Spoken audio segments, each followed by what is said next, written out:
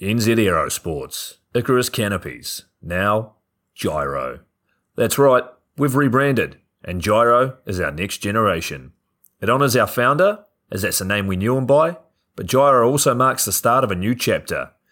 And not to be biased, but it's going to be fucking epic. Long story short, we're more us than ever, so if you're new to the sport, or even a Sky God Ninja Turtle, welcome. I think our valiant leader Lucy, Gyro's daughter, says it best. And we still got that fuck yeah attitude. Rebrand! Woo! Rebrand woo indeed, Lucy. Anyway, head over to gyro.com for more info and get amongst your legends. I was 19, broke, unemployed, and sold my girlfriend's canopy for drug money. So I thought I better sew her a new one. What a sentence, and what a story. This describes the humble yet outrageous beginnings of NZ Aerosports, the home of Icarus Canopies, in the words of our founder himself. From getting a paratrooper toy from his mom, watching parachutes at the DZ as a 6-year-old, jumping off the wharf with a parachute made from bed sheets, doing his first jump at 16, sewing his first canopy on a borrowed machine at 19, and starting to sell parachutes out of a garage in 1986, Paul Gyro Martin had an undying love for the sky. Our company started with one man with the wildest of spirits and a true blue sky dream, a renegade. In the time that Gyro created and ran the Icarus Canopies brand until he passed away in 2017, he pushed everything he had to its limits. We miss him, and we always will. Gyro is the next generation of NZ Aerosports. It honors our founder, of course, because it was the name we all knew him by, but Gyro the rebrand also marks the start of a new chapter, our next jump. Gyro is the space between sound and silence, art and science, chaos and calm. Gyro is a state of epic tranquility that transcends understanding. That moment, in the door, in free fall, mid-swoop, where nothing but the present exists. A perfect balance of euphoria and thrill. Gyro captures our passion for flying and our commitment to designing break-the-fucking-rules canopies that deliver pilots pure, wild flight. Coming straight from the cockpit, it's another episode of Lunatic Fringe with the fucking pilot.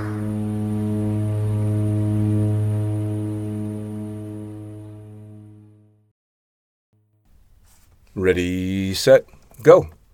All right, another fucking pilot podcast, and I've got a couple more victims in the can. So who the fuck are you guys? Well, I'm Cornelia Mihai. And I'm Olga Naumova. Cool. Very cool. And you're both? Canopy pilots. Canopy pilots. Skydivers. Nice. So you're both jumping out of airplanes. Yeah. Is this something you do for fun or you're pros? For fun, and it became work, and it's still a fun job. Nice. Passion, and what we do on a daily basis, on our days off, on our holidays. I don't see the day when we don't do that, actually, unless it's a bad weather. Sure. Well, that's good, though. That's very good. So you're both pro skydivers jumping your asses off, but you started somewhere. So let's start with all of that. Where did you guys get started jumping? Well, I'm from Romania, so I started skydiving in Romania in 2002. I was still in high school. Somehow, my friends told me there's some parachuting courses. I couldn't even call it skydiving, it was parachuting. So I started static line. Can't even say I was hooked from the first jump. I pretty much got hooked to the lifestyle, first of all. And then the passion for skydiving came. Very cool. That seems to be a pretty common theme with people I've talked to. How about you? Well, I've done my first jump with a round parachute. It's a military parachute D16 from Antonov 2 11 years ago. And they all told me that I'm going to break my legs, and I didn't break my legs. And I was, I didn't break my legs, so I can become a skydiver. I didn't know what skydiving is, so I started to research, and I found a school with FF in Ukraine, which was 500 kilometers from where I used to live in Belarus. So I just drew there, and just that's how my life turned. It was every weekend I was driving 500 kilometers just to skydive. Doesn't matter, the weather looks good, bad, is it rainy or is it a storm, doesn't matter. You just, on the Friday, you just pack your stuff. So you became a skydiver because you didn't break your legs? Yeah, pretty much. I became a skydiver. Actually, at the beginning, I registered to the courses because in Romania it was kind of different how it was at the time. But for some reason, we had free access to the public swimming pool, and I wanted to learn how to swim better. That's a good reason. That's why I started. But then, I became definitely a better skydiver, but I don't swim any better. That didn't happen. Well, hey, yeah, but One or another. it's very cool. So you both decided that you enjoyed the jumping, and so you got into it as fun jumpers. What was the kind of time frame? I mean, did you start right away and go, this is something I want to do for a living, or it just was something you did entertaining on the weekends? Or Now, for me, it was the moment the door opened on this Antonov 2. I was like, damn, that's what I want to do for a living. I just wanted to do it full on. For those that don't know, the Antonov 2 is a type of aircraft, yeah? Yeah, it's a biplane, Russian biplane. It's kind of scary looking plane. It takes forever to get you up to 900 meters, which is 3,000 feet. Yeah. But yeah, it's a pretty cool plane. Very cool. Yeah. Very cool. How about you? I think for me, I didn't know, like at the time, in 2002 in Romania, we didn't really have private airfields where you could just, it was a government somehow related club. It was a club. Okay. And I didn't even think that you could do this for a living. But in about 2 years, when I was supposed to think about my future, go to college and stuff, I thought like, what I would like to do with my life, where I want to go. And the only thing that, really made me smile was skydiving. So then I decided, I think I should follow this. That's very cool. That's nice. It's funny because I've bumped into a lot of Romanians in skydiving, which is unusual if it's hard to come by there. I think we started on a pretty unusual way if you look at it from the outside. But the moment we all realized outside of Romania there's a lot more and it's fun and you could actually, make a living out of it, everybody just went for it. Oh, that's very cool. All the Romanians. in Belarus, there's not exactly a whole bunch of skydiving centers. Oh, no. Both your countries are known for gymnasts, but not necessarily skydivers. Winter sports mostly, but no skydivers at all. That's why I used to drive to Ukraine to actually learn how to skydive and build these jump numbers. It's still no drop zone in Belarus. There is still, it's acrobatics, or what do you call it? Yeah, acrobatics, classic parachutism in Belarus. Okay. But they don't have skydivers. Well, so since you knew you wanted to get into it right away, you knew you wanted to work in it right away? I don't know. I just wanted to become a skydiver. I want to just jump out of the planes. I didn't even know there is another type of the parachutes that exist. I didn't know there is a canopy, that RAM canopy exists. Sure. I just thought that's what it is. It's a round parachute D16, and that's what you're gonna do. I just loved it straight away, and after I jumped, I started the research, and then I realized, oh wow, you can actually go a little bit higher than 3,000 feet, and and it's not just it's not about breaking your legs. It's not just a parachute, yeah. and not breaking your legs. Yeah. All right, so you both got active in the sport. Did you continue to jump back home? I mean, you were in Romania. You were in jumping in. I mean, we kind of depended on, I depended on what was available from. So I started at the club, so pretty much we didn't have to pay for the jumps. Like if you were in between 16 and 22 years old, it was, you pay an annual fee and you had, you would train theory and physical training throughout the year, weekly. And then we had the same plane, Antonov 2. We had a time frame that the plane would come to our club, and it was 2 weeks in a year, and we had a certain amount of fuel, and we would jump. We would pretty much share it in between. It's funded by the government. Okay. We still have a little bit of that. It doesn't give you much. You only do hop and pops. It's towards building... Which you like anyway. No. It's towards building classic IQC national team. Okay. Pretty much a bit left over from the communist times. Sure. We still have it. But sincerely, it was great. I don't think I would have got into skydiving without it. It's Sure. all that what we had at the time. And I just went along with it, for sure. Whenever they called me, hey, we have the plane coming, I would go because Awesome. it made me happy. Awesome. Well, when did you guys get to a point where you were now not doing the static line and the hop and pops, but you're into free fall and had the potential to start getting into more modern skydiving? Well, after I researched and I found this drop zone in Ukraine, it was straight away. I just went there, and my third, like I did 2 jumps with a round parachute in Belarus, and then I went to Ukraine to start my course, and went to free fall. That's very cool. Yeah, I didn't do hop and pops anymore. Well, until now. I had the chance in Romania in 2005. He was one guy that had enough money. He started kind of the same like us, but he was really rich and he liked it. So eventually bought a plane, faster plane. He bought a turbo finist. Okay. And he enjoyed it. So he wanted to actually build a private drop zone. He started it. And I realized because he brought an examiner from outside to make 2 of our most experienced skydivers in the country, to make them tandem instructors. And when that guy came, was an Italian guy, and when he came at our drop zone, I like the way he was landing, the way he was flying. Like you could tell, for me, it was something out of this world. I haven't seen it before. It was a different set of skills. So then I started researching it, and I was like, what is going on? I researched his name. He was in the national 4-way team in Italy. I saw videos of them. I was like, wow, how can you even fly like that? Sure. And then it kind of opened my mind a bit. So I looked what I could do outside, and eventually I left in 2006 from Romania, and I went to Spain. I started working as a parachute packer there. Okay. All right. So you went kind of a standard route. You go from falling in love with the sport to packing parachutes and working your way up. Yeah. Nice. Nice. How about you? But it's funny how one person can inspire you, like when you're just in the beginning of your journey Sure. as a skydiver. It was the same for me. I was walking to the plane to do my IFF level 1. And it was Seva Bedrin. He's still competing as a canopy pilot right now. He's from Ukraine, and he was just swooping just like in front of me. And I was walking to the plane with a radio in my helmet, with 2 instructors by my side, like shit scared to do my first skydive out 4,000 meters.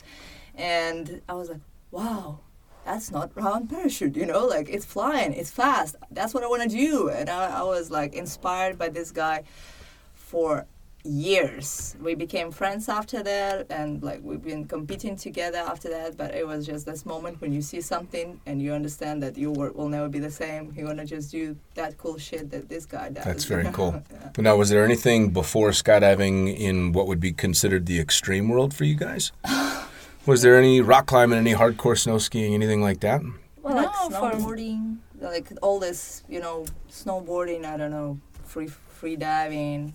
For That me, kind not of- really. I mean, I was still in school, in high school. I was pretty young. Sure. And I didn't really have the chance. Like, my parents didn't have a lot of money. I didn't really have the chance to do a lot of cool stuff. So I can't really say it was. And skydiving kind of just grew into me. Sure. But you were, Olga, you were kind of going crazy from the beginning? Well, that's party considering as a extreme sports. I suppose that depends on how you're partying, well, for sure. I was partying a lot when I was younger and like doing some sports, but I wouldn't call that extreme. Like I was trying to put my hands on anything I can reach. I mean, whatever was available. Sure. Is it like gym, or it's snowboarding, or it's free diving, swimming, surfing, whatever I can try. I would Something try. physical, something out there. Yeah, but I wouldn't like, it was nothing that would hook me, like skydiving did. I would do something for months and then I'll move to something else. Sure. Like, Well, skydiving does seem to be a lifelong hook for anybody that's in it for any length of time. yeah. I don't know of any people that are skydivers for a little while, or very few people that are tourist skydivers. If they get to the level that you guys are at, they're in it for life one way or the other. So you guys decide you're going to become skydivers. You go through the free fall course. You're packing parachutes now, and you've decided that the leg breaking phase is hopefully over. So where do we go from there? How do you end up working in the sport outside of, say, packing parachutes? Well, I think that's the most common way to work in the sport. You start like at the beginning, you don't have a lot of experience in free fall. So the best way to be in the sport is to pack parachutes. You earn money, then you spend it back in the sport. Like. And it keeps you there. I would say, like, even I was a packer for 4 years in Spain, and I can say I jumped a lot because I couldn't afford jumping a lot. But just by being there and being on the ground and seeing everybody and seeing videos and being in touch with the sport made me better. You soak it up, don't you? Yeah, just by being there, you see things, you see situations, you see people and their reactions and how they evolve. And then you find your own path. 4 years of packing parachutes is pretty fucking hardcore. Yeah, well, I was fed up after it, and I wanted to become an instructor, so I worked towards it. But the thing is, I moved from Romania to Spain with 700 jumps. But 700 jumps, if you say it like anywhere else, would mean something. But I didn't have the skills that other people in other countries would have with 700 jumps because. We didn't have we didn't have the right information or enough of it.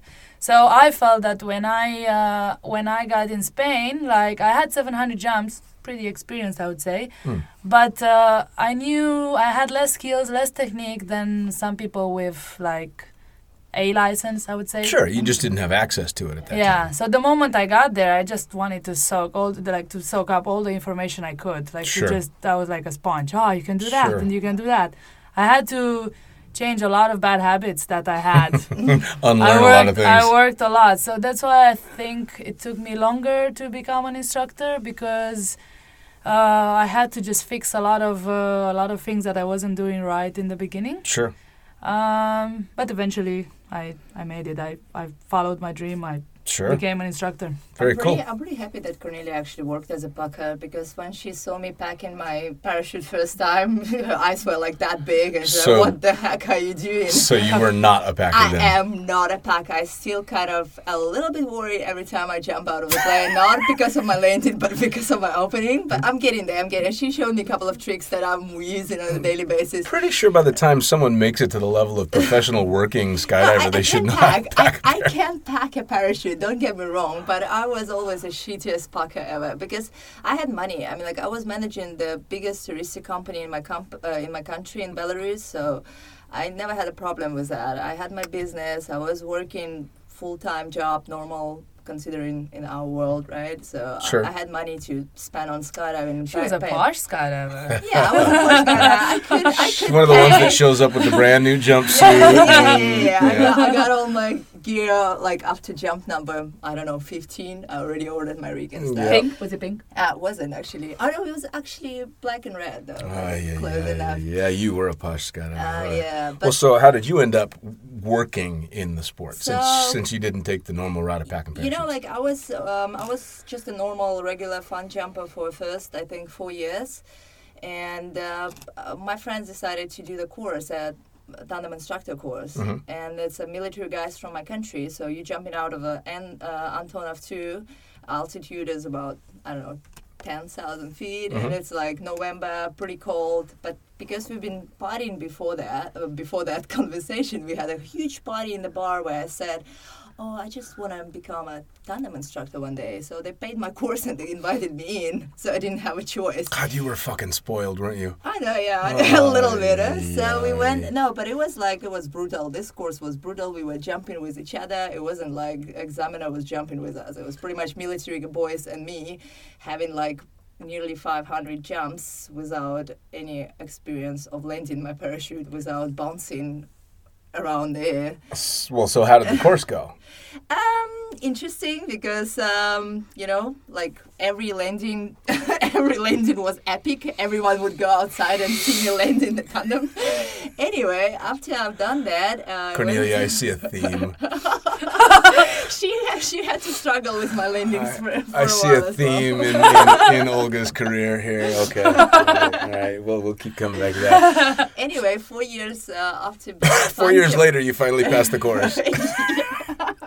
Miracle happening. Yeah. I'm not the most talented skydiver. I admit that, man. I have to work for it. All right, well, let me ask you. So if your tandem landings were an event, how the fuck after number 2 or 3 did you get anyone to go on the front of you for a tandem? They are military boys, okay? They've Look been at told. Okay, it wasn't a thing. I mean, but they've been told, you guys are jumping with Olga, so they didn't have an option. They had to go. No. You know, I like military boys. They do what they've been told to do. Is that it? Is that it? Yeah, man.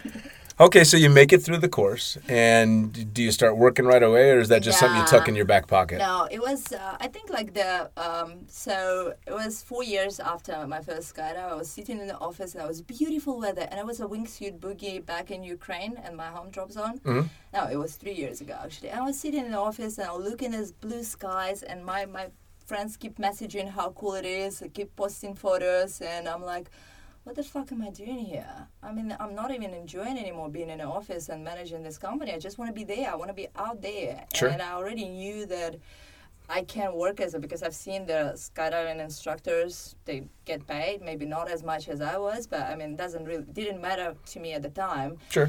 And so I decided to go and convert my tandem instructor rating into USPA, and we went to Spain, to Imperia Brava. I don't know, maybe you packed my parachutes there, Cornelia. I don't remember you then, but Could have been. You probably didn't look at me. I was just a packer. maybe. But that wasn't long from after when I actually introduced myself to you. So you swapped over to the United States Parachute Association license. Yeah. Is that just because it's more well received around the world? Well, because I never thought that I'm going to be working in my country because we don't have a job zone, or Ukraine, so I always was looking towards if I would ever swap my career. I thought I'll go overseas and Sure. just, And when I got this rating, my examiner Marcus Leze, he said, like we start in this job zone in Greece, skydive freefall, and you want to join? So I came back home and I'm like sitting in my office and I'm like to go and work there, it's pretty much economical suicide, right? Because like you don't know if you're gonna get paid, if Sure. you're gonna be like skydiving at all, if we're gonna have clients, what's gonna be. And it took me like about 10 days being super depressed at work. And one day I woke up and there was like 2 phones ringing at the same time. And I'm like, no, fuck that. I'm leaving. So I sold my shit and just... And off to chuck drugs. Yeah. All right. And so you got off the packing mat and you started doing tandems in Spain? No, first I became an IFF instructor Oh. because actually in Spain, I never saw another girl doing tandems. I asked kind of around, hey, I asked other instructors, do you think I could do tandems? And they always said, no, you have to be strong. And so I kind of left it I didn't think too much about it. I kind of left it in the back of my head. But I knew I can become an IFF instructor. So I became an IFF instructor where I was still there. I did the course. I couldn't get a job there. So I moved. I applied. I looked for another job and I found this small drop zone at the time in Portugal. I moved there and just to do IFF. It was just with a Cessna 182. But it was just me and the manager and another instructor working, so we were pretty busy. Sure. And at some point, the other instructor left, so we were at the beginning of the season, and it was me and the manager. He was an instructor as well. So he looked at me and he's like, either I'm going to do all the tandems all this season and you're going to do all the videos, or you can go and do your tandem rating. And I was like, do you think I can do it? And... He didn't think it was a reason why I couldn't. So I'm like, oh, okay. So I did the tandem course, and yeah, that was it. Like, I liked that it was a person, that didn't tell me no. Like, Sure. There was no reason not to do the tandem course. And it's funny enough, her doing a tandem course was a reason for us to actually not meet each other in the internet. So because I saw that another girl took and got an instructor rating, tandem instructor rating. We had the same examiner. Yeah. Okay. Yeah. So Okay. I saw it on Facebook and I'm like, oh, that's cool, because it was like, I think it was about 7 girls in Europe by then, like tandem instructors, female tandem instructors Sure. in Europe. It was just only 7 of us. And when I saw that another girl got the rating, I'm like, who the hell is Cornelia? And I started to looking at her. She wasn't badass swooper yet. She was like a skydiver. And Sure. I sent her a message. I was like, hey, let's be friends. Very cool. So my This Facebook was sends me notification every year now. 7 years. This was in 2011. Wow. Yeah. Well, it's kind of funny coming from the States and in my background, and I never thought about the fact that there really weren't a lot of female tandem instructors. It just wasn't something that you just didn't think about it. But looking back on the different drop zones that I've worked at, most of the guys were chucking drogues, and if women were working in the sport, they were shooting video or doing AFF. So it never really crossed my mind. And then I started traveling abroad, and as I got abroad, I saw a lot more female tandem instructors. I think now it's changing though. Like a lot Sure. more are becoming tandem instructors, but it was just a thing at the beginning. Like you thought, like everybody kind of had the general opinion that you need to be strong. But the parachutes were different as well. Well, and I mean, like the canopies were bigger. There's no doubt that it for takes hurrying. a bit of physical strength to be able to do the job that we do, for sure. For sure. But finesse is dramatically more important than strength. Being able to work with the students, being able to fly is the most important. And sure, physical strength helps, but at the end of the day, air is always going to be stronger than muscle. So if you can't fly, you can't fly. So, Yeah. right? Yes. You guys have seen just what I've seen, some big, strong guys that just fucking fall like bricks and they suck in free fall and they make horrible tandem instructors. Well, cool. So you both ended up working as tandem instructors and doing AFF as well. Do you have your AFF, Olga? Yeah, I do. It's a tough course, huh? It's the toughest course I've ever taken. Yeah, I didn't pass from on the first attempt, and I had like half a year of just reconsidering if I really want this rating. It's a But real when mind- I got it, I was celebrating like 3 days in a row. Oh yeah. Well, it's a my real God. It's a real mind fuck. That course Yeah. is designed to just make you doubt your entire life. Did you, looking back, which do you prefer, tandem or AFF? Looking back, it's hard to say, because when I just started as a tandem instructor, I was terrified about every tandem I did, so it was like challenging for me as much as AFF. Oh, me too. Like I wouldn't say there was something was. Obviously, I like jumping camera and AFF more because I get a chance to fly my own parachute. Obviously, yes, but it doesn't mean that tandems are not fun anymore. People are saying, "Oh, you don't become a tandem instructor; it will take your passion for the sports." It's I not don't really believe that. true. No. It's not up to true. you Yeah, to if keep you your passion for the sport. Exactly. Indeed. Yeah. Indeed. Well, so, how about you, AFF or tandem? I like them both because I took them both as a challenge. Sure. But I think IFF, and I haven't done, I do more tandems nowadays than IFF. But there's something special about teaching someone to fly by themselves. When you see that light bulb come on over their head and you realize, holy shit, I taught that person how to fly. Category D, when they start figure out, I have a few favorite students that I will always remember, and the joy that they had in their face when they realized that they can turn in the air. I just was living his moment, you know? Yeah. So I think that was, and I think the people that actually come to the course, they're determined, they know this, they want it, they're somehow passionate about it and they don't even know it yet. Sure. And that's really cool to work with those people. You can also find the same with the tandems, for sure. You have but not everybody. Some people like it, some people don't. Some people are really scared. Some people think it's a walk in the park and then they realize it's not. So tandems are just a bit, it depends who you jump with, for sure. Sure. I think you're just natural born coach. You just love coaching people. Well, it gives me a satisfaction. Absolutely. For sure. Well, and it should. I mean, it's quite an accomplishment to be able to teach someone to do what we do in such a high-stress environment and to get someone to smile when they're falling at 120 miles an hour and you've given them a whole list of shit they've got to do, but you can get them to smile as well. That's an accomplishment. Yeah. That's not something too many people can do. And thinking that you kind of build that in a way. Absolutely. Build their confidence and we're there with them. You can see the progress. I think the progress is the nicest thing to see. Oh, absolutely. Well, and we all have those students that we can pat ourselves on the back and go, that person's a skydiver because I nursed them through. It's the students that had the hardest time that are the ones that stand out to me, that had a hard time and got through it and enjoyed it the most. And they're usually the ones that want to give back to the sport so much because at some point they didn't think they were going to make it, which is amazing.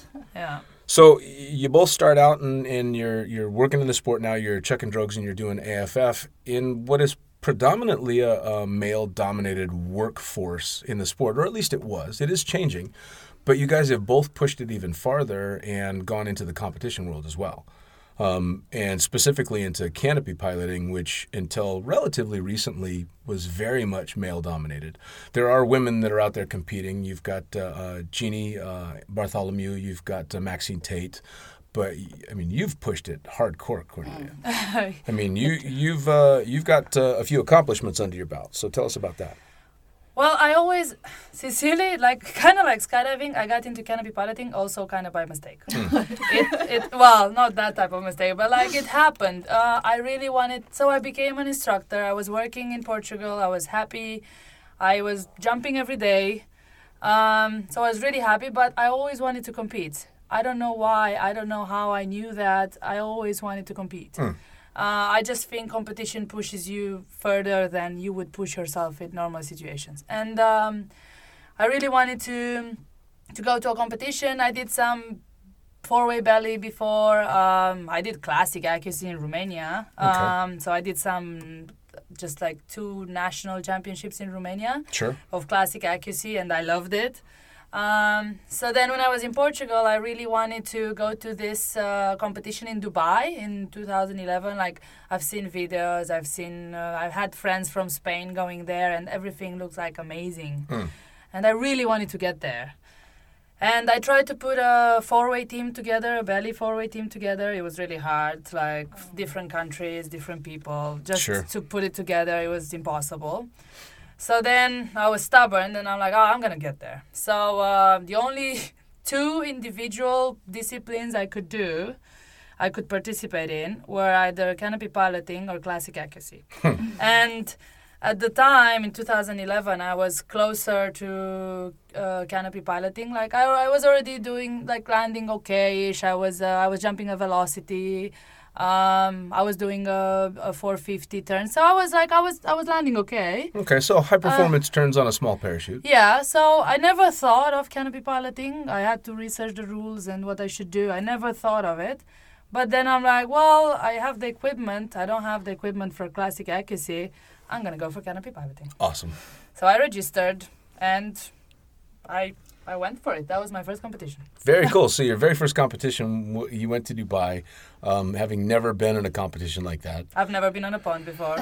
That's awesome. So I tried because I started to get ready for it. I was putting some gates in the landing area.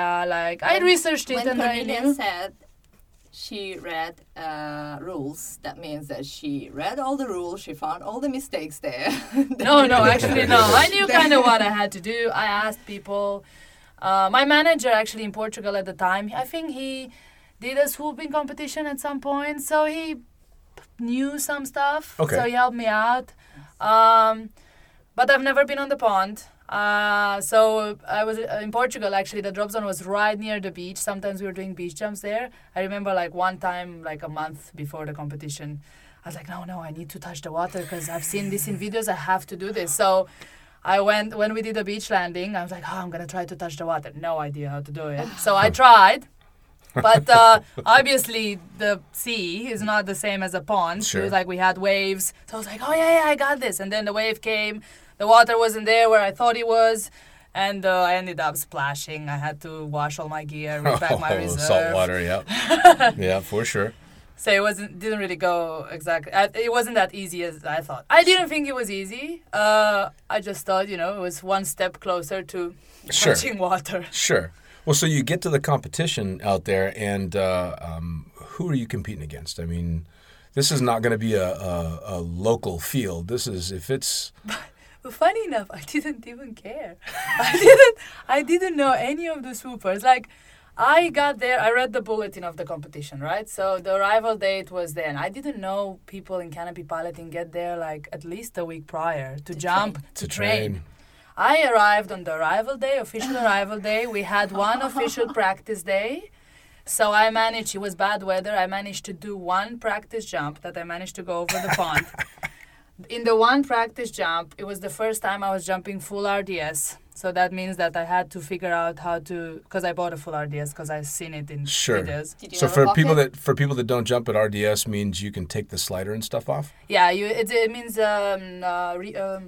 removable deployment system. And that just that's the stuff that just creates a shitload of drag if you leave it on. So it slows you down. So of course, in canopy piloting, you want to be efficient. You want the canopy to be efficient. So you take the slider off with your D-bag and the pilot chute. Okay, cool. So it was the first time I was jumping that. I bought brand new swoop shorts. So I had brand new swoop shorts. No, at least I had a pocket. A pocket for the RDS. Okay. And that happened all new in one jump. That I was jumping in Dubai, surrounded by water, buildings, and the pond. And we jumped at 5,000 feet. So I spent like 3,000 feet to figure out how to put everything in my pocket, because it was a brand new pair of shorts and it was a tight pocket. And I was shaking also. So I was like, oh, I'm never going to do this. Oh, what's going to happen? And somehow I made it. I managed to do a turn, to do my landing over the pond, safe. Sure. So I was ready for competition. Oh, that's very cool. Now, you got there, you were competing. How many women were in the competition? Actually, in that competition, and that was the third DIPC, Dubai International Parachuting Championship, I was the only one. Okay, so you're the only woman in a field of guys that have been doing it for a while. More than likely, they're sponsored teams. So you've got the best of the best. And by this time in the sport, these guys are good. I mean, they've been doing this shit for quite a long time. How were you greeted? Very well. Awesome. Actually, that's why I loved it so much. Everybody was helpful. I was happy with the competition and how I did. I was one of the last ones, for sure. But what I enjoyed is that, and I was surprised, everybody was welcoming. Not everybody, but a lot of people were welcoming, and they were like, what really impressed me is that they were warning each other about weather conditions, and if someone was doing something dangerous, they would come and tell you something, and they would try to help you. Even if we were all competing. Obviously, I wasn't a threat for anyone's ranking. Sure. But even like in competition, like someone will land and say, "Hey, watch out!" They're like strong uppers from that direction. Sure. And that was new for me because I was a packer for a long time. I saw, and in a busy place in Europe where a lot of teams came to train. And every time I saw the, belly teams and free fly teams, they're all like staying with each other, really hiding from the other teams, really focused on their own thing, not sharing information, not doing anything to help each other. Where in canopy piloting, I was greeted and helped by a lot of people. Which is awesome.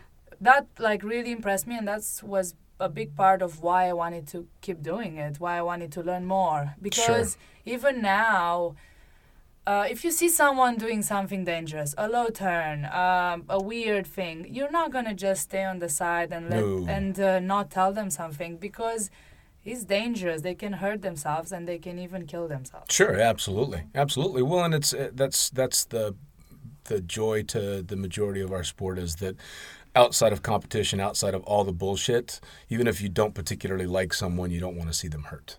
Exactly. So I don't have to like you to go, hey, dude, take it easy. You're going to hurt yourself. Yeah. So that's the first thing that I loved. Which is awesome. Sure. Now, Olga, you've decided to go the same route, and you started swooping as well. Yeah.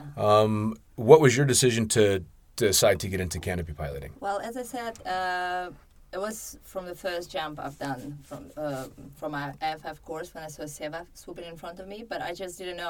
I'm not the most talented pilot, I have to say. It took me forever to learn how to land my own parachute, and then I was struggling with tandem landings. But I've always swooping was the natural choice. Yes, for sure. I mean, I said from the jump number one, I want to do swooping. And my friends were like, okay, wait until you have 300 jumps, okay? And then we talked. So I had 300 jumps, and I came to Seva, and I'm like, okay, can I swoop now? He's like, no. Wait until you have 600 jumps. So I waited until I had 600 jumps. I was still not good. And then I was like, okay, I'll just wait another 1,000, Maybe I'll get somewhere better. Okay. So, but I've always wanted to do that. And then when Cornelia started to swoop, and I saw, because we've been already friends on Facebook, so I was following her journey of becoming a swooper, and I saw her doing better and better and better. So she wasn't that active on social media. I had to do some researches. But anyway, I saw that she's doing it. I'm like, yeah, well, she's doing it. Sure. That's possible. Sure. There is nothing that is not possible. But I was far away. She was in Dubai back then, and I just sent her a message. I think it was like 5 years ago. I was in South Africa by then, and I'm like, oh, I want to swoop. And she's like, well, how can I help? I'm like, well, I want to swoop, but I jump tandem handicap every day, I don't really jump with my own parachute. I don't remember it. Yeah. Right. I blocked it. And so she said, like, if you're ever going to be in Dubai, just, then we'll talk. And So you kind of approached her as a mentor. yeah. Well, so... It was very inspiring to see another girl, doing something what I was dreaming and not daring to do. Sure. Well, we've heard that she's done her first competition and was towards the bottom but had a lot of fun, but that's changed. So you've got a few bragging points. You've been on the podium once or twice. Probably. I actually had to research it before this podcast. Yeah. Because how some people know exactly how many competitions they did, and Sure. I cannot really tell you exactly, but I probably have around. I've since then. I don't know if I'm wrong, but somewhere in between 50, 60 competitions. Okay. And I've been on the podium over 30 times. So not winning all of them, but on the podium. But you have one. I have one also. Yeah. What's your top competition? What's the big one? Well, I became a world champion in distance in Canada, and then also in Dubai at the World Air Games. So that was my main achievement at an FAI competition. I'm still fighting to win overall the world championship. Sure. I've got second, I've got third, but I never got first overall. One of my proudest moments is actually U.S. Nationals. I won it twice, and for me, U.S. Nationals, it's after the World Championship, it's the toughest competition out there. Sure. And I didn't win it as an official because I'm not from U.S. I cannot officially get a medal, but I don't care. Yeah, it doesn't matter. It doesn't matter. I don't care about the medal. So World Championship distance twice, second and third for overall multiple times, winning the U.S. Nationals. That's a long way from down low and having never been across a pond before. That's a big fucking deal. I mean, you're competing against guys that were doing this a lot longer. And so what do you attribute that to? How'd you manage to do so well so quickly? Well, I worked hard towards it, but I also was at the right place at the right time. Like I got a job. So after the first competition that I did, I got offered a job in Dubai. So then I started working in Dubai, and then quite like after 1 year in Dubai, they asked me. They actually they've put together a canopy piloting team. Fully sponsored, and they chose me to be part of it. That's very cool. And I wasn't very good at the time. I mean, I've competed for UAE in 2012. That was my first time, but I can't say I did very well. I did average. I had plenty of things that I needed to work on still. But I think they saw how hard I was working towards it. Sure. And they chose me to be part of that team. That's very cool. During 3 years, we were fully sponsored, traveling to competitions. So that definitely boosted me to the top. Sure. Well, now, along the way, you obviously were in the right place at the right time and put the work in. Any drawbacks, any fallbacks, any injuries, anything that slowed you down? Or have you been pretty lucky all the way around? I don't know if it's luck, but it's maybe the way I train. Like I try to take all the precautions. I never really got injured swooping. So would you consider yourself a pretty cautious swooper?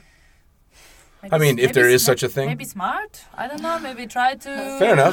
Not smart, but train in a smart way. For example, I know where my limits are. I know that I don't have to take a gate no matter what in training, for example. Sure.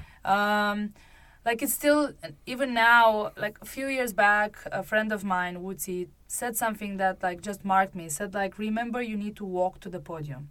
And I will not forget that ever. Some wise words. Because I don't even want to say about training. Training, you can always make mistakes and not score and make a shitty jump. Shitty, I mean by not scoring well. It's just training. In the end, you're learning from all of that. But even in competition, for sure, I hit the water a few times and I bounced in here and there, but nothing that I thought that it's going to injure me or cost me my life. Sure, yeah. Because I don't think it's worth it. Well, knowing your limits is an extremely important thing. Actually, it was kind of funny because I do my lazy little 270 swoops that nobody ever wants to watch. And why would they? They're just for me. And you had approached me a couple of times and it explained how to do a 450. And I made one attempt at it, got myself super dizzy, scared the fuck out of myself, walked away. And I think the next day I bumped into you and you're like, so how's the 450s? And I just shook my head and went, fuck that. Nope, I'm good with 270s. It's fine. Well, so now I understand why you, Olga, decided that you wanted her as a mentor. She went full on and ended up, at the peak of competition. I mean... Well, also, it's very inspiring to see another woman doing that. I mean, like, those boys always been swooping, but, like, boys well known for having an ego, like, hey, come over here, I'll teach you how to swoop. It's not what I wanted, really. I wanted, like, a person who will actually tell me reasonable things to do, because as I told you, I wasn't a very talented canopy pilot. Yeah, we've established that. Yeah, you visit me in the hospital quite a few times. Yes, so, I have. I mean, like, yes, I have. Yes, I have. But yeah, it was very inspiring. So I was on to her, and I was in South Africa, as I said. And the moment I actually moved here, I was and I moved with an ACL reconstruction. So when I moved back then, when I moved in, it was like ACL reconstruction, huge knee support, walking to Cornelia and saying, I want to swoop. And she's like, well, maybe you're going to start jumping first. Like, sure. Okay. So. Well, I can vouch for the fact that you do like to put the cart before the horse a couple of times. When I went to visit you in the hospital after... Which time? Which one? That would be the time that you punctured your lung with a rib after frapping yourself in on a hook turn. And when we got to, myself and Nomers got to visit you, you were busy talking about the colors for the downsized canopy you wanted. Yes. I mean, like, I survived, so I knew that I'll be all right. Sure. I mean... All right, well, it's surviving, yes. You've got a way of doing that, but let's go down the list. How many times, skydiving related, have you been to the hospispittal now? Lots, but... Is that how many times? I cannot count them all. There's too many. Around, less than 10, I think. But but anyway, not all of them were, like, very major. Some of them were, like, little ones when I saw that I break my finger or, like, I don't know... All right, well, let's keep the little ones and see if we can't nail some down. Tell me about the competition where you had to be carried to the aircraft. So that you could swoop. It was actually... Speaking of being able to walk to the podium, you should probably be able to walk to the aircraft as well. Yeah, well, I hadn't had Woodsy who would tell me that back then, so I was doing it as careful as I can, but my way. Yeah, you didn't have me telling you to be, like, train smart? Yes, that's my smart. Anyway, I was in Czech Republic this year, and Cornelia wasn't there. I think that's the reason. So on the training jump, it was a situation. I don't want to go really specific about the situation, but so it caught my attention for a second, and then when my attention was back to the pond, it was a little bit too low, so I bounced off the water and then landed in the pond. People kind of fished me out from the pond and took me to the hospital where I thought that my back was broken, but luckily it wasn't. So I just got the crutches and I went back to a drop zone and I said I'm not competing. Uh-huh. But one day on the ground is enough to say, oh no, fuck that, I am competing. Now most people, I can't speak for everyone, but most people would spend the previous day laying in the hospital hoping that their back wasn't broken, and the next day probably not. Hours. Yeah, probably not be over that quite yet. I wasn't over. Did you get an X-ray? Oh yeah. So I was. So she had the confirmation she was fine. Yeah. So I had the confirmation, but they say like obviously you cannot do anything, but like you have to take. Yeah, don't do anything. Don't do anything stressful. So the next day you went and I do competed in it. understand her though. Yeah, Of course, so do I. Cornelia would do the same. So do I, but for anybody that's listening that doesn't get what we do, these are people that may be listening to us that can't figure out why the fuck we jump out of an airplane in the first place, let alone It's fun. compound the danger by doing anything extra. So for those people that don't understand, it's very difficult to understand how you can go through a traumatic injury like that and the next day be like, let's go.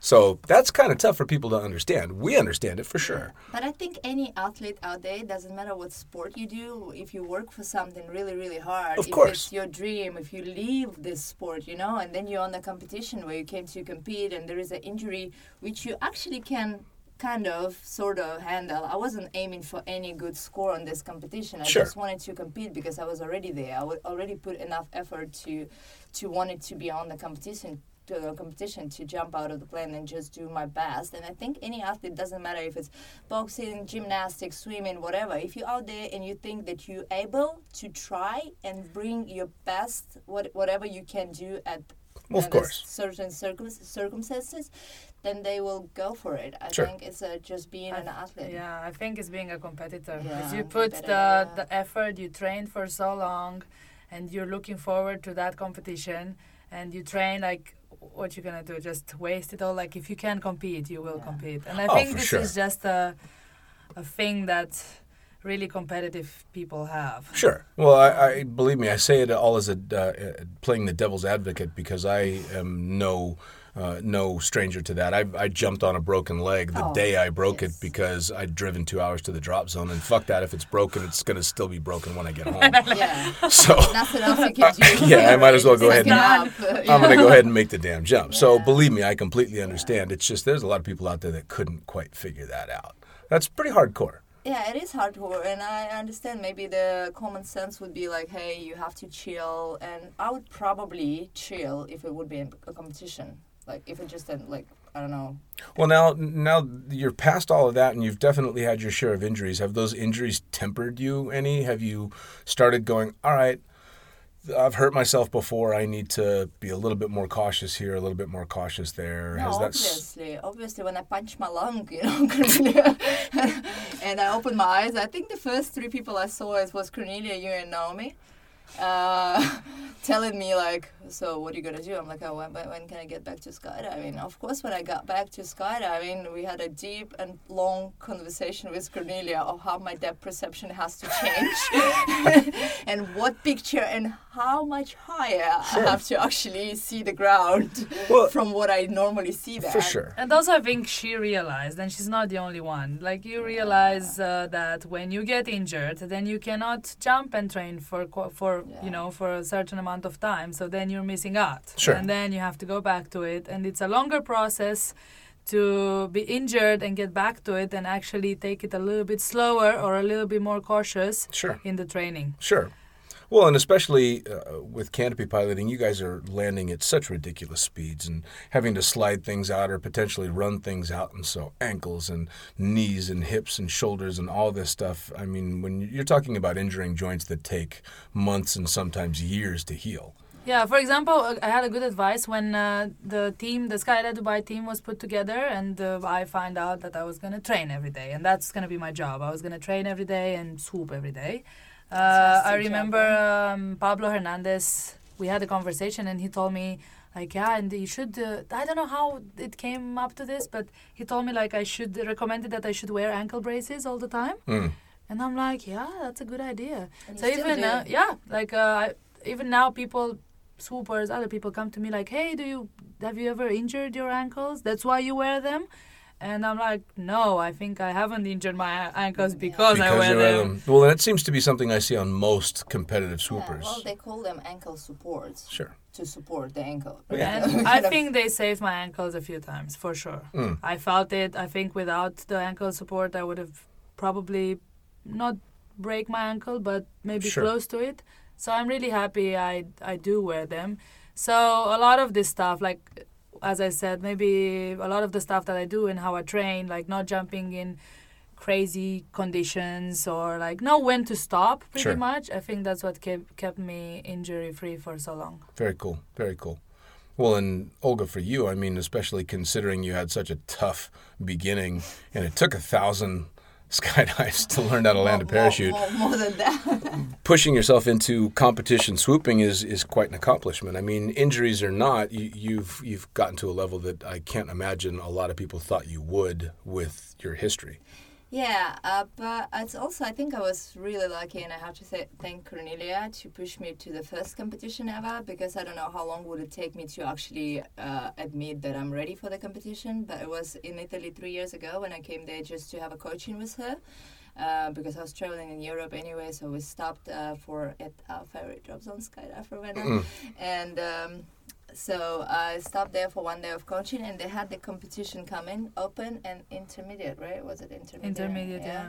And Intermediate means the rules are a little bit easier. Sure. yeah, and To you don't- encourage the people to start competing. and you don't even have to touch the water, I think. Yeah. And she said like you should just register for that. Sure. I'm like, wow, I'm not ready. And she's like, yeah, you're not. Just register and just go and fly by, whatever. It's just going to be your first competition. So she encouraged me to do that. And I was flying by. Oh, my God. I was swimming and flying by and just walking by, whatever, but not scoring. I think I scored in 2 rounds or something. But I And- bet you had a blast. Oh my God, I love that. I love that. And I immediately signed up for Pin Klatove in just a month away or 2 months away. Another competition. Yeah, another Nice. competition this year. It was just That's awesome. very cool. Well, I kind of did the same thing way back when I was part of a competition sky surf team. And we were okay. You know, I mean, we went and placed in a couple of intermediate competitions, but nothing spectacular. And we were debating on whether or not we should try and do anything big. And people were giving us the advice of, fuck it, go, have fun. Yeah. And so we went to compete in the U.S. Nationals, and we were going to be in the intermediates. Specifically because we just weren't nearly as skilled as a lot of these teams. But you don't know when you're ready until you No, try. no, of You course just not. have to just- Of course not. Well, and the funny thing was when we got there, there were a few teams competing in the open, but we were the only team in intermediate. So we were guaranteed a gold medal in intermediate in the U.S. Nationals, and both of us looked at each other and went, well, fuck that. I'd rather lose against other teams in the open than take a gold medal for nothing. Oh, I agree with that. Yeah. So, and we ended up competing against one other team in the open. And unfortunately, back then, it was when they separated male and female, which was a bunch of bullshit because the people that beat us, Craig and Tanya O'Brien, were by and large the best sky surf team on the planet. She just happened to be a woman on the board. So they separated the damn competition. Now, the funny thing was her scores were destroying all the men's scores for the open and destroying mine and my partners, but it was separated, which was a bunch of bullshit. And so it's nice to see, especially now with something as hardcore as swooping, that there's no more separation. You're competing head-to-head agaad all the competitors. And I hope we're going to keep it this way. It needs Yeah, to stay that like, way. I hope so. The thing is with what it's happening right now, for sure, in skydiving in general, there's more and more women in the sport, and even in canopy piloting, No, there's which is more and good. more. It's not It's good, bad, it's really yeah. good, but I hope it's not going to get to the point where they decide that it's they need to make a female category. Do you think is that a real possibility? I think it's some people would like it. Was that because the people that would like it are the Because ones they that would you're like beating? because they would like an easy medal. Yeah, see, that's what I don't understand, how they could even consider separating male and female when you twice have held the world's record for...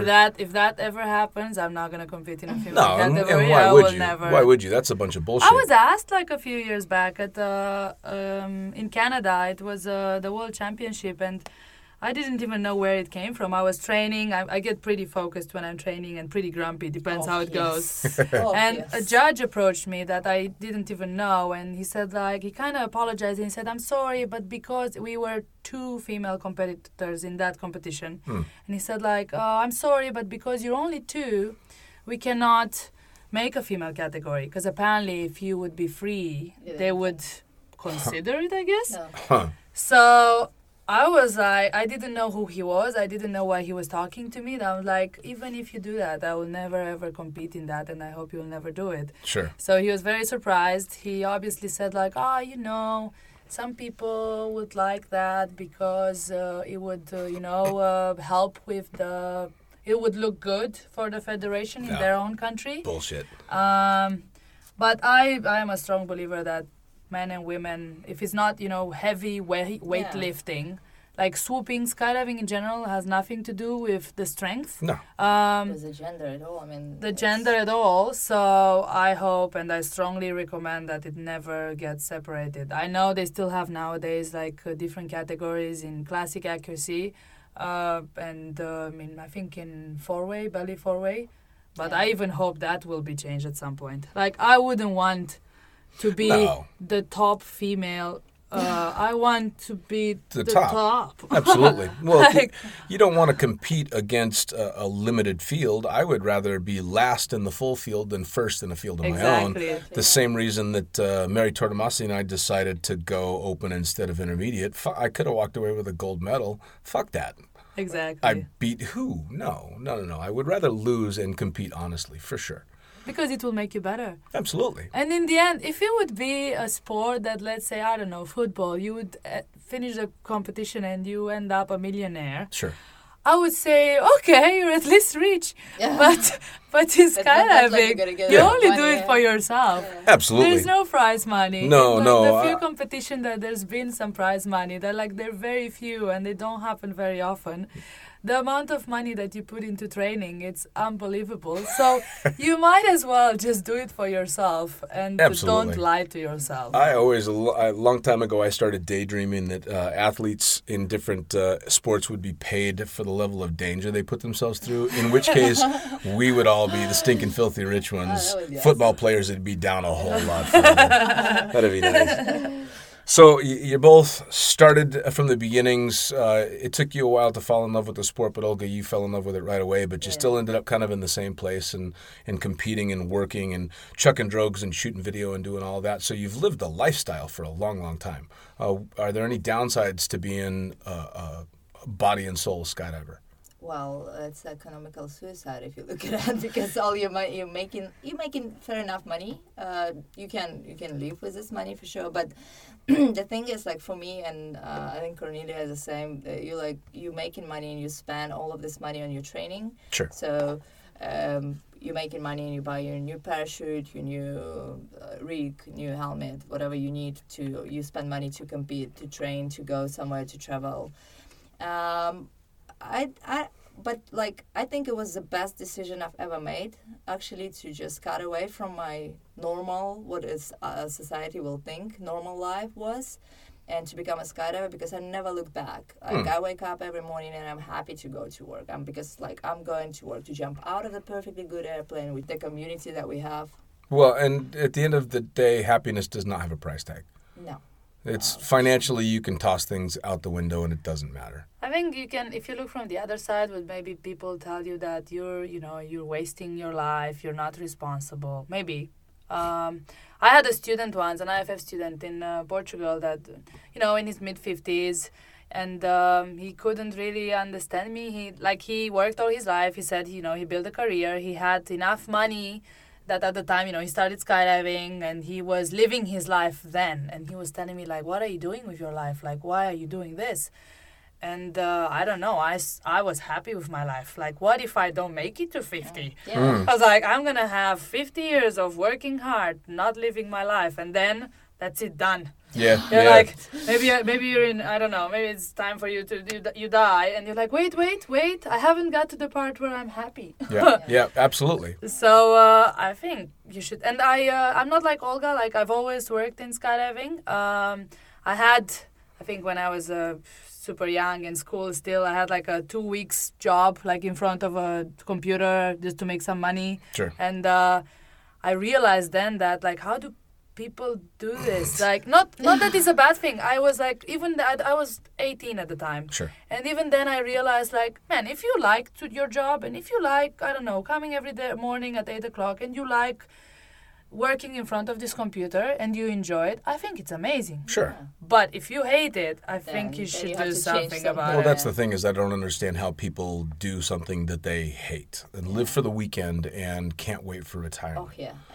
And that's and I agree. Financially that's no reason to stay in anything is for finances. Well, so financially it's suicide. How about socially?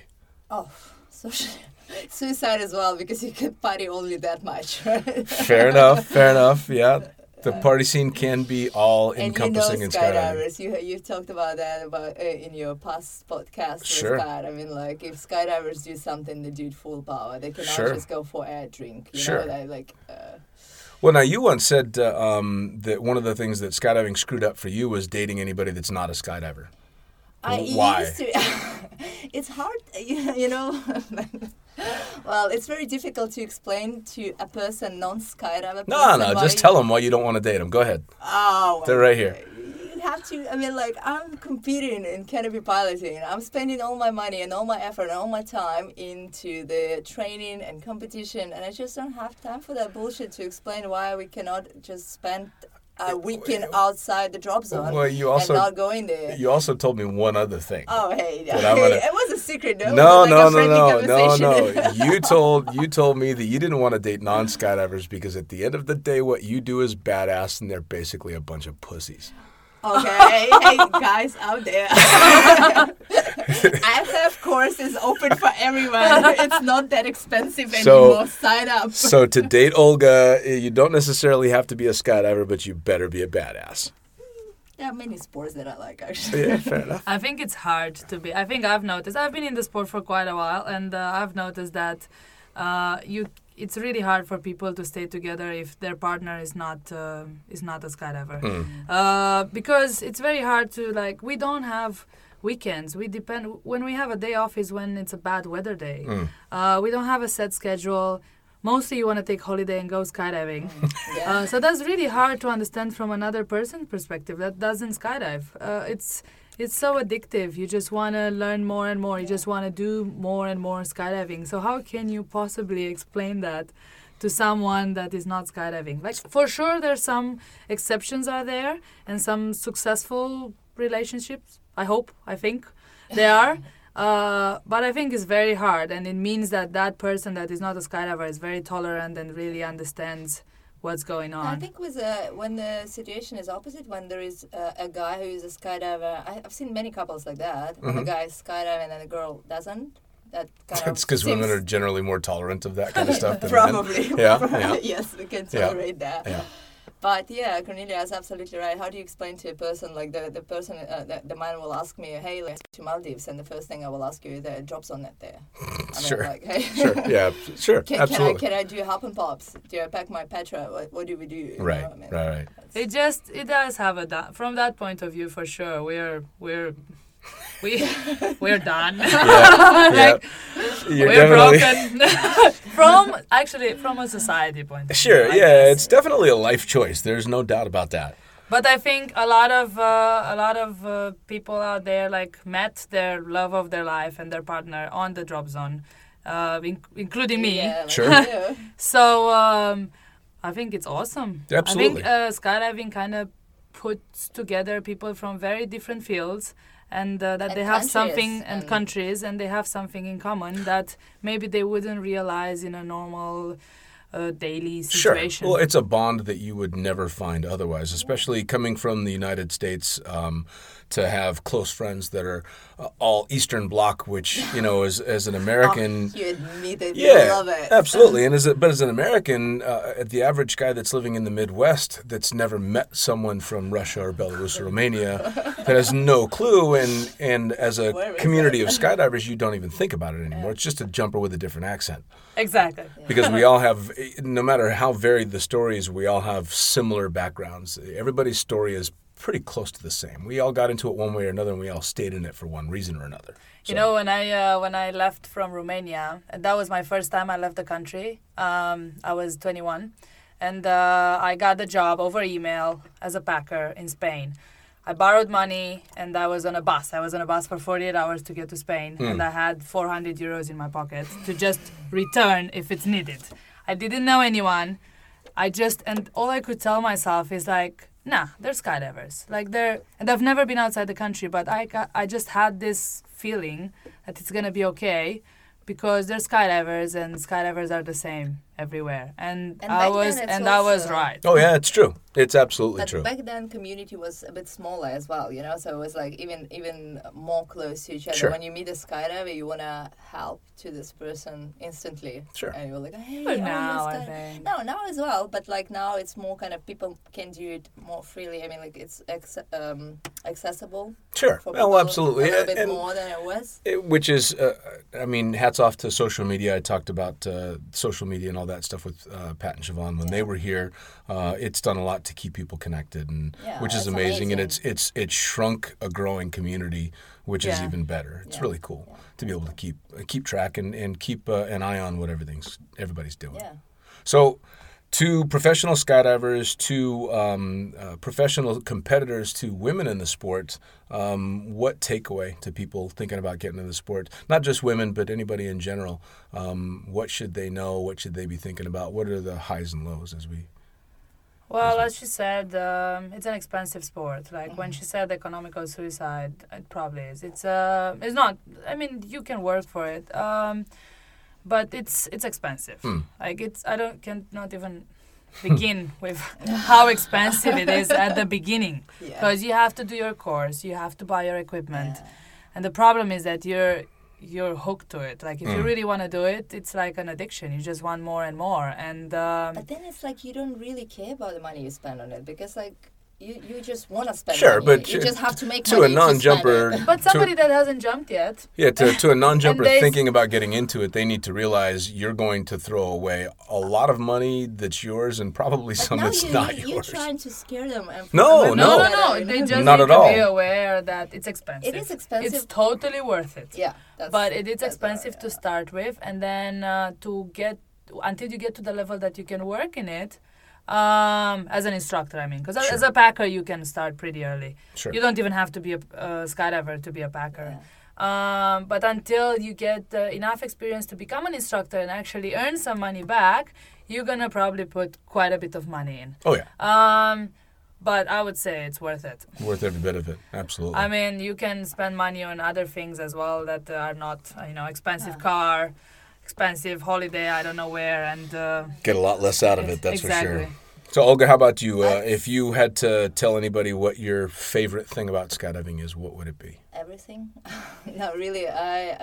Being a tandem instructor, sometimes people are coming and saying, hey, how do I become an instructor? I would say, you know what? It's just like, if you ever think about skydiving, just go and start skydiving.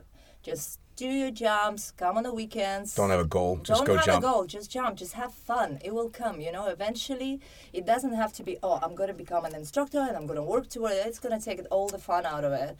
And I think you just have to go and have fun and enjoy your skydiving, and it will eventually, the discipline, or if it's going to become your job or discipline you will fall in love with in skydiving, which has so many free-fall disciplines or canopy piloting or whatever you will choose in the end, it will just come automatically. It just comes. Sure. Just go and have fun and just go for it. It's funny that she says that, because when she came to me and I started coaching her, she's like, so I want to become a world champion. I want to beat you. I still wanna. No, but she somehow put in her mindset a time frame. I don't remember what she told me at the time, but no. And a lot I of said people 5 years. 5 years. I still have 2 years, okay? So the moment, she started coaching her, she started progressing, and then she had this moment when I had to give her a pep talk, because she was upset that she wasn't good enough, or she wasn't good enough, as good as she thought she would be after, I don't know, a year and a half Sure. training for canopy piloting. Sure. And I think that's it's happening nowadays quite a bit, and a lot of people get stressed out and maybe don't enjoy it so much because they think they should be better at some point than they are. Because they had that goal. And sincerely, for me, that was never a thing. It is now. I never had this thing of I need to be good. And when I did my first competition, I liked it, I enjoyed it, so I went for it. But I've never had in my mind, I need to be top 3 in 3 years, or Sure. my goal is to be, I don't know, world champion in 5 years. I think I just set goals. But your time framing is a little bit different. You see the competition coming and you're like, I want to win this Sure. competition. Yeah? Well, So but you guys it's- have both kind of yeah. taken the same tack now, is that having fun is extremely important, and it should be. But my goals changed. Like at the beginning, the goal was like, I want to compete. Sure. Eventually, I got better with not too much pressure on myself. Sure. Because my goal was, I want to compete. So I was competing. The moment I got better and I saw that I could win, my goal became, I want to win that competition. But it wasn't from the beginning, from the first competition. It wasn't, I want to be so good that I can win this. Sure. That it just grew slowly into me. Sure. And I see that with her and with a few other people out there that they get, frustrated because they don't get as good as they thought they would be. Sure. After training for I don't know how long. And I think that's a part that kills a little bit the motivation. Of course it does. Of course it does. I talked about it in an earlier podcast in regard to myself and having started working in the sport very early. And I never had any huge goals in regard to competition, but because I worked so fast in it, the whole you're supposed to be having fun all the time kind of faded for a little while. And then after taking a long break and starting to jump again, I don't have small jump numbers. At 11,000 jumps, I'm a pretty accomplished skydiver. But then I go out and jump with kids that have been flying in the tunnel forever and have, and a tenth of the jumps that I have, and they're ninjas and they destroy me, and I love it. Nobody is ever going to be impressed with my free flying or my swooping, and it took any pressure there ever was in regard to skydiving and threw it out the window because now it's just fun. I don't care if I'm the guy that funnels the skydive. I don't care if anybody's blown away by what I'm doing because I'm having fun, which at the end of the day has made this portion of my skydiving career my favorite. And it's all been good. But well, cool. So that's a big takeaway is to get out there and have fun. Just go jump, find your passion, and go for it. And I think don't really compare yourself with other people. As long as you're Yeah, happy that's and true, you're having fun and you set your goals and whatever, you work towards them, it's all about the path. Comparing can destroy you. I mean, course. your passion for skydiving, for any sport actually. For sure. So 100% agree with Cornelia on that one. Awesome. Just don't compare yourself. Go have fun. Go party with skydivers. Become That's a it. part of a community, and All right. Well, Cornelia and Olga, thank you both very much for coming and sitting in my studio. I'm surprised you're not seated on the toilet. No, not sitting on the toilet. No. But Actually, got a couple of chairs. a couple, yeah. No, it's a proper little studio. It just happens to have a toilet. But Thank you for having us. It was absolutely, awesome. yes. Thank you for Thanks stopping again. by and giving us some insight into your side of the sport. And keep going, and hopefully we see both of you guys on the podium quite a few times. Awesome. All right. Perfect. Thanks. Blue skies, Thank guys. you. See ya. Guys. Well, there you have it. Another episode of the Lunatic Fringe podcast brought to you as always by, well, wait, not as always, actually. Brought to you now by Gyro. Formerly known as NZ Aerosports, you'll head to gyro.com for their next level line of canopies. By Pussfoot, the Extreme Sports Collective. Head over to pussfoot.com to check it out. By Summit Parachute Systems, check out summitparachutesystems.com to talk to Jarrett Martin and the gang about kick-ass pilot rigs, rigging courses, and more. By Flyaway Indoor Skydiving, go to flyawaytn.com and check out all the cutting-edge stuff to come. By Pure Spectrum CBD, head to purespectrumcbd.com to check out their wide range of CBD products. And as for us, head to the lunaticfringepodcast.com to listen to any of the hundreds of episodes currently available, hit the link for our YouTube channel, pick up your copy of the Lunatic Fringe book or The Accidental Stripper, and get a sneak peek at upcoming guests. Once again, thanks for listening, and we'll see you next time.